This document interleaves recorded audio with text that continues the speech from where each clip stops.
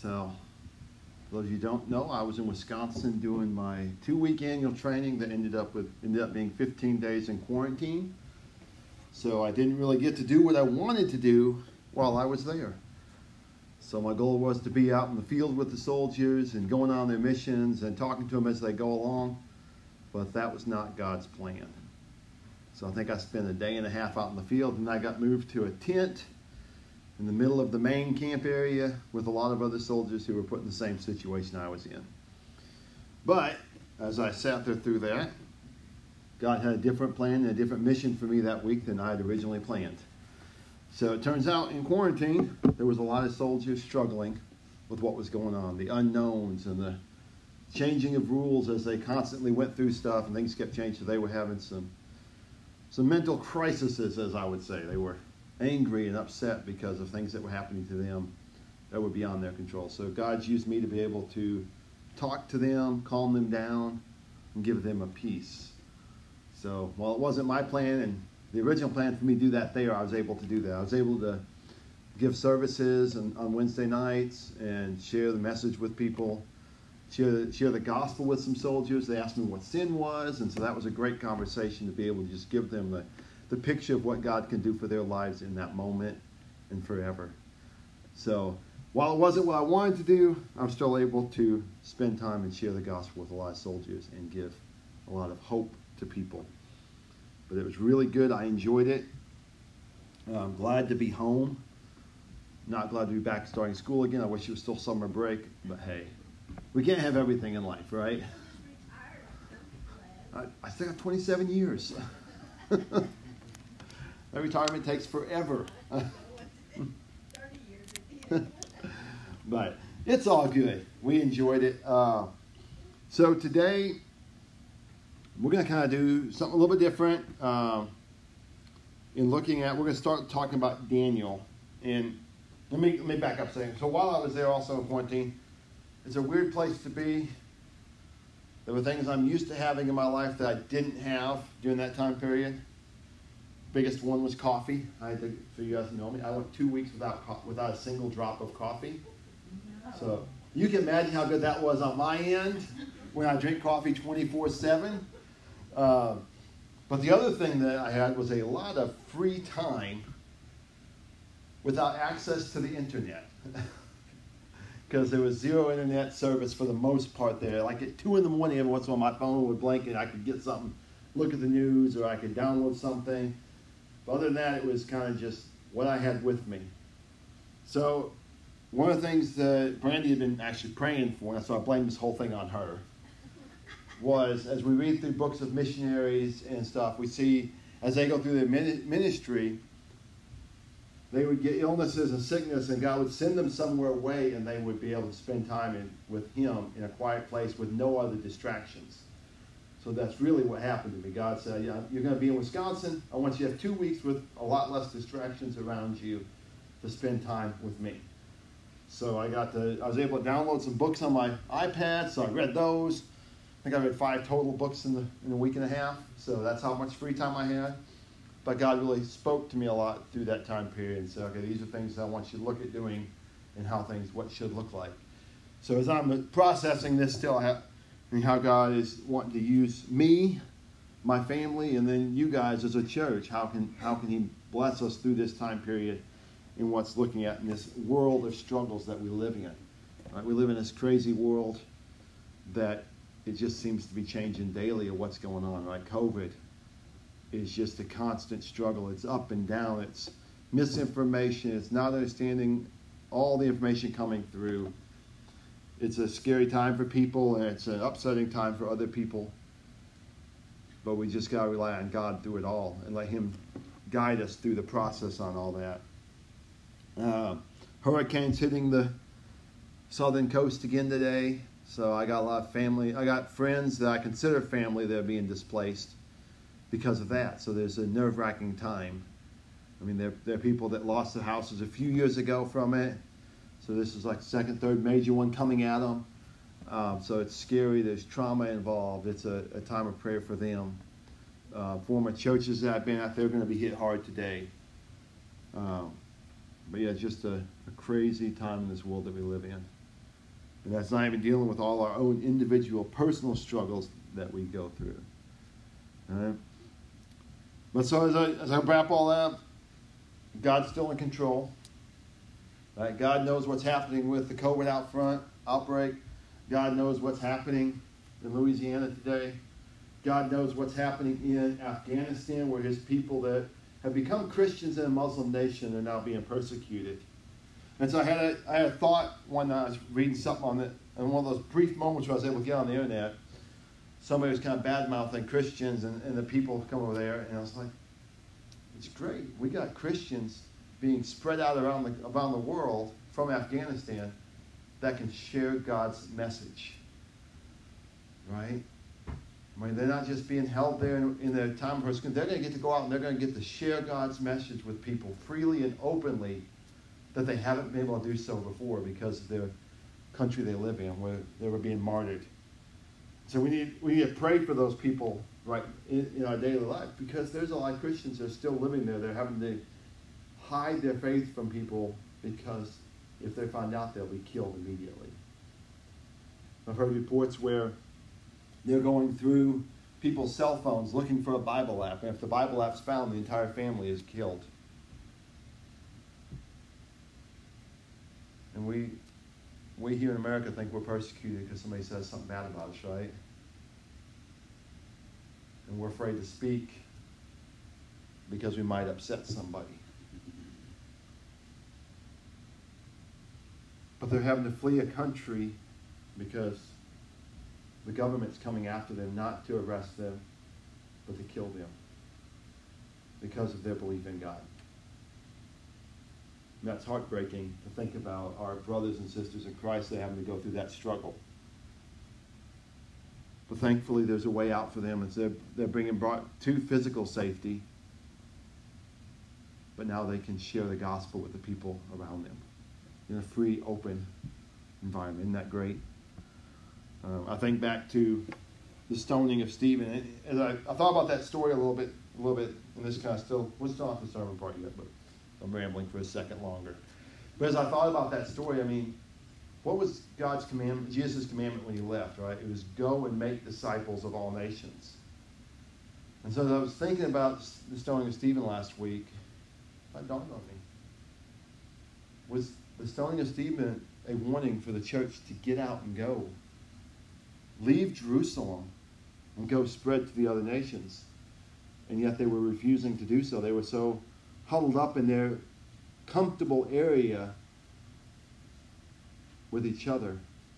And God finally said, we're done. You guys have to leave and go share it to the nations.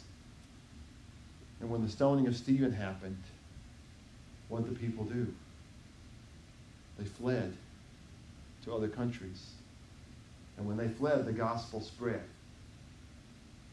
Because that's what God was wanting to do. And in some ways, we see the Afghanistan Christians, they're fleeing, but they can share the gospel along with it.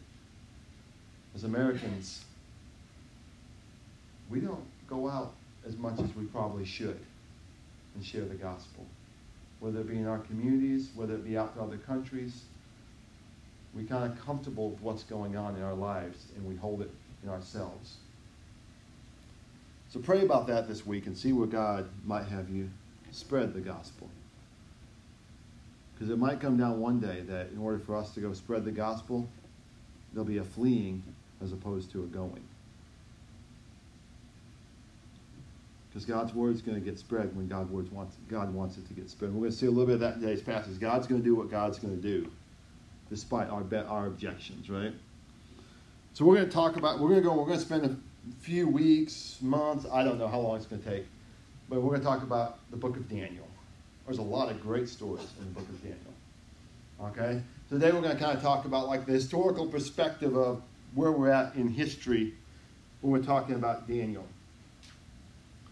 So we're talking about the king at the time is King Nebuchadnezzar. Right? We've all heard of him, right? We've all heard of him in the biblical sense in what we've read in Daniel. But who was he? So I did a little research.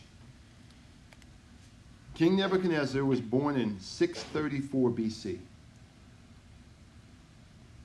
just a couple of days ago, right? 634 BC. His father was the general of an army of Babylon. Ended up taking over, was becoming the ruler of it. And as a son of the general, he was educated in military techniques, general literacy, and government organization. So he was trained to be the leader, trained to be a king. So that was what his dad's goal was for his son to take over for him. He took over in 605 BC and reigned until 562 BC. Okay, remember BC is going backwards in our numbers, so don't get confused by that. I'm not crazy, other than normal. He is considered to having been the greatest king of Babylon. Okay, his empire reigned around. He took over a lot of places, and he controlled with an iron fist. In 598 BC, he destroyed Jerusalem and the temple in it. So the Jews are not big fans of his to this day even. And he was known to have created one of the 7 wonders of the world, the Hanging Gardens of Babylon, which I think everybody's kind of heard about those. As I was reading about it, some people think that there was never really a Hanging Gardens of Babylon. It's just a myth that somebody wrote about one day. I don't know. I thought that was kind of a cool fact, so I threw it in. But I titled today's message as The End of an Era. The end of an era. What era am I talking about, right? So to find the end of the era, we're going to go back to 2 Kings. I'm going to read a big passage here about how it's the very last part of 2 Kings, and it really kind of goes into the story of the precursing stuff to where Daniel's at. So 2 Kings chapter 24. Bear with me, there's lots of tough names in here. I'll try to read it fast. If I butcher a name, I'm sorry. I'm bad at that. My kids will make fun of me later, but that's okay. All right. And it's going to be a long read, but I think it's important to understand the historical idea of what's going on with Babylon, why we have the book of Daniel to start with. It says, during Jehoiakim's reign, Nebuchadnezzar, king of Babylon, attacked. Jehoiakim became his vessel for 3 years, and then he turned and rebelled against him. The Lord sent Chaldean, Armenian, Moabite, and Amorite raiders against Jehoiakim. He sent them to Judah to destroy it, according to the word of the Lord had spoken through his servants, the prophets. Indeed, this happened to Judah at the Lord's command to remove them from his sight. It was because of the sins of Manasseh, according to all that he had done, and also because of all the innocent blood he had shed. He had filled Jerusalem with innocent blood, and the Lord would not forgive. The rest of the events of Jehoiakim's reign, along with his accomplishments, are written in the historical record of Judah's kings. Jehoiakim rested with his fathers, and his son Jehoiakim became king in his place. Now when the king of Egypt did not march out his land again, for the king of Babylon took everything that belonged to the king of Egypt, from the brook of Egypt to the Euphrates River. Jehoiakim was 18 years old when he became king and reigned 3 months in Jerusalem. His mother's name was Nehushta, daughter of Elnathan from Jerusalem. He did what was evil in the Lord's sight, and his father had done. At that time, the servants of Nebuchadnezzar, king of Babylon, marched up to Jerusalem, and the city came under siege. Then King Nebuchadnezzar of Babylon came to the city while his servants were besieging it. Jehoiakim, son of Judah, along with his mother's servants, his commanders, and his officials, surrendered to the king of Babylon. So the king took him captive in the 8th year of his reign. He also carried off from there all the treasures of the Lord's temple, the treasure of the king's palace, and cut into pieces all the gold articles that Solomon, king of Israel, had made for the Lord's sanctuary, just as God had predicted. Then he deported all Jerusalem, and all the commanders, and all the fighting men, 10,000 captives, and all the craftsmen and metalsmiths, except for the poorest people of the land. No one remained. Nebuchadnezzar deported Jehoiakim to Babylon. Also he took the king's mother, king's wives, his officials, and leading men of the land into exile from Jerusalem to Babylon. The king of Babylon also brought captive into Babylon all 7,000 fighting men, 1,000 craftsmen and metalsmiths, all strong and fit for war. Then the king of Babylon made Mattanah, Jehoiakim's uncle, king in his place, and changed his name to Zedekiah. Zedekiah was 21 years old when he became king and reigned 11 years in Jerusalem. His mother's name was Hamutal, daughter of Jeremiah from Libnah. Zedekiah did what was evil in the Lord's sight, just as Jehoiakim had done. Because of the Lord's anger, it came to a point in Jerusalem and Judah that he finally banished them from his presence. Then Zedekiah rebelled against the king of Babylon. Okay? So, that whole thing, I read, like that's the story of King Nebuchadnezzar came and he took all the people from Jerusalem and brought them to Babylon. Took all the best people, the best workers, the best strong people. It said all except for the poorest people he took to Babylon. And that's what Nebuchadnezzar was known for. He would take, when he took over an area, he would take the wisest people and bring them with him. They called him the king collector. He would take the kings and keep them as trophies that he had won. Because that would be kind of a fun trophy case to have. Wouldn't it be in that trophy case? I mean, we see that in movies all the time where you have somebody, they take over somebody, they keep their trinkets of war victories. This guy, he kept kings. These are the kings I conquered. They bowed down to me. I took over, and I kept them. So God showed that through a lot of things, he said, I'm going to take over this country. You are going to be out of here. You no longer have favor with me because you have disobeyed what I've told you to do. As you go back and read through Kings, 1st and 2nd Kings, which I was able to do those 2 weeks while I was away, it's sad. Every king would rise up, God would put a new king, and he did what was evil in the eyes of the Lord. He did what was evil in the eyes of the Lord. Just king after king after king. Just doing what was evil. And God finally, here at the end of 2nd Kings, and this is the end of Judah in that time period. It's going to go on in chapter 25, where Zedekiah goes against Nebuchadnezzar and quits obeying him. So then Nebuchadnezzar comes back into the area and he wipes everything out. He destroys the temple, kills everybody because Zedekiah wouldn't follow him. So let's look at going into 1 Daniel, or Daniel 1, verses 1 through 7. So it says, in the 3rd year of the reign of Jehoiakim, king of Judah, Nebuchadnezzar, king of Babylon, came to Jerusalem and laid siege to it. The Lord handed Jehoiakim of Judah over to him, along with some of the vessels from the house of God. Nebuchadnezzar carried them to the land of Babylon, to the house of his God, put vessels into the treasury of his God.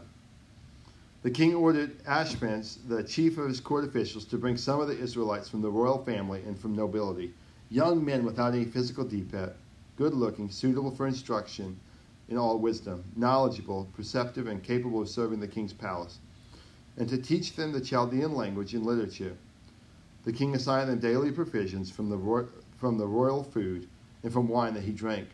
They were to be trained for 3 years, and at the end of that time they were to serve in the king's court. Among them from the descendants of Judah were Daniel, Hananiah, Mishael, and Azariah. The chief official gave them other names. He gave them Belshazzar to Daniel, Shadrach to Hananiah, Meshach to Mishael, and Abednego to Azariah. So see how those two stories fit together? Daniel kind of has a short and condensed version of it in what God did to bring them to Babylon. But one thing I'd like to point out, in verse 2, it says, the Lord handed. Right? The Lord handed Jehoiakim over to Nebuchadnezzar. It wasn't a choice that Jehoiakim made. It wasn't a choice that Nebuchadnezzar made. But Daniel said it's a choice that God made to hand over the Israelites to them. He's giving it to God, the glory to God for what happened. And there was nothing that they could have done about it because God made the choice. It didn't matter how hard they fought the battle, it was going to happen because God said it was going to happen. So, God didn't destroy everybody. He wanted people to be known. And as we're going to see through Daniel, how God uses his name and raises his name up stronger through the people in Babylon. So King Nebuchadnezzar, he collected these men, and he taught them the way of the Chaldeans so they could be messengers and they could be useful for him. He took the smartest men and said, I want to train you. I want to change you to serve for me. So he took them and taught them the way of the Chaldeans. He took care of them both physically and mentally, right? He wanted what was best for both their minds and their bodies. He gave them the best food, gave them the best drinks, he gave them the best clothes, and he gave them the best education, right? Sounds like a good deal, right? To have everybody provide all that stuff for you and teach you so you can serve them. And for this was a training program that was for 3 years long, right? And could you imagine being put in a training program for 3 years and have to learn all this stuff? Rosie knows about that, 3 years of training, right? Except they don't give you free food at college, right?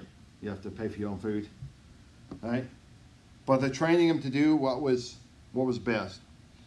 However, along with that free gifts that they were given, they were expected to do something. They were expected to forget their old ways and their God. They were expected to forget the way lives they had learned. They wanted to be reintroduced to a new way of life, the Chaldean or the Babylonian way of life, the new morals, the new value systems that they had. They were expected to give those away, and they were expected to worship the gods of Babylon and forget God himself. They were expected to forget Yahweh. And that's what that 3 years was about also. It was about changing them from their old self to a new way that the Babylonians think they should have lived. And so at the very end of that, they were given new names. Right? Because like, how many of us want a new name right now? Right? And we see that God did that all the time in the Bible too, right? As he called people, he changed their name. Right? He changed who they were and what their life was supposed to be. When he called them, he changed them. When we think about it with Abram, he became Abraham. Right? Sarah, she added an H to her name. Right? It was a minor change, but I told her, I can't remember what the meaning the change up was. I looked that up. But we're going to see that here with some guys here. So when they brought Daniel and those guys in, they changed their names, right? The courts changed their names because they didn't like what their names meant in Hebrew, so they gave them new Babylonian names with a change of meaning. So Daniel, his original name means Elohim is my judge, or God is my judge. And they gave him the new name Belshazzar, which means Bel's prince.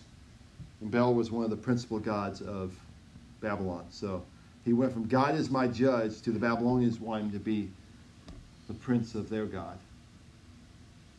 Hananiah meant Yahweh has been gracious. And they changed it from God has been gracious to Shadrach, which means friend of the king. Mishael means like who is like Elohim, who is like God. They changed it to Meshach, and it became the worshiper of Shak. Okay, Shak was another god. So they wanted to change the name of who is like God to become the worshiper of another god. Azariah was Yahweh has helped, and they changed it to it says in the Bible Abednego, but that's actually, they didn't actually put the right name in the Bible because they didn't want to give credit. It was actually Ben-Nadu, okay? And Nadu was the son of the principal god, Baal. But the Israelites didn't want to give credit to that, so they changed it to Abednego instead of Abednego. So it means servant of Nego, but it was originally meant to be servant of Nadu. So you see how they changed their names from a godly name to somebody else that's against it. And so I think we have to look at as Christians, as we live in a world that expects us to change.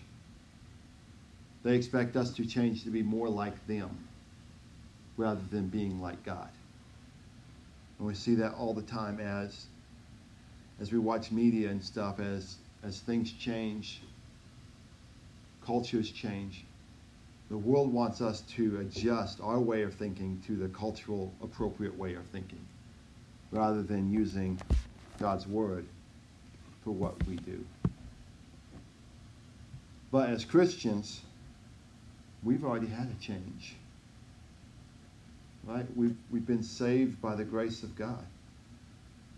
And God took our old lives and said, this is no longer who you are. You are no longer the sinner that follows Satan, but rather you're my child. You're no longer lost, but you're found. I want to raise you up. Be in my training program, right? You know who else was in training for 3 years? 12 disciples. Right? As God changed them from being fishermen to fishers of men. Were they perfect? No. But God gave them a 3-year discipleship program so that they could go out and share the message. And that's what God wants to do in our lives. As we get saved, he wants us to take and change and share the message of what he changed in us. And that's for everybody. That's not a one-person thing. That's not just for the pastors, right? I know sitting in church we think that the calling of going is for the pastors and the missionaries and those families, right? That's for them. They're the ones called to go and called to do. But I've never seen that written down, right? Matter of fact, Jesus doesn't say as he's getting ready to leave for pastors and missionaries to go share the gospel to other nations. He doesn't make a small set of people to go. He's talking to everybody. He says, go and make disciples of all nations. All right, where's that nation he has you called to go? Where is he changed? Are we going to be like Daniel, Shadrach, Meshach, and Abednego? And our calling is not about us getting to choose to go, but God's saying, you're here now. I'm taking you. Are we going to go out and share the gospel like the early Christians didn't do and have to be forced to do it by fear? Are we going to be fleeing out and have to go share? Or are we just going to choose to honor God and go? Right? We've all been there with our kids, right? They don't want to do what they're supposed to do. We tell them to do something, they don't want to do it. What do we have to do? We've got to punish them, right? But there's got to be a forcing in it when they're supposed to do the right thing. And we have to choose to do what's right in the eyes of God. So we're going to spend some time on this. This is kind of more of an introduction to what's going on. But there are some really good things that happen in the book of Daniel. The way God uses things in time of captivity. In a time when they don't want to be there necessarily. Right? You got to remember, these guys weren't just there on their own free will. They were there as basically slaves and being told where to be, what to do. And we'll see how God works with them in an area where they probably don't want to be. All right, let us pray, and then we'll get ready to do the Lord's Supper.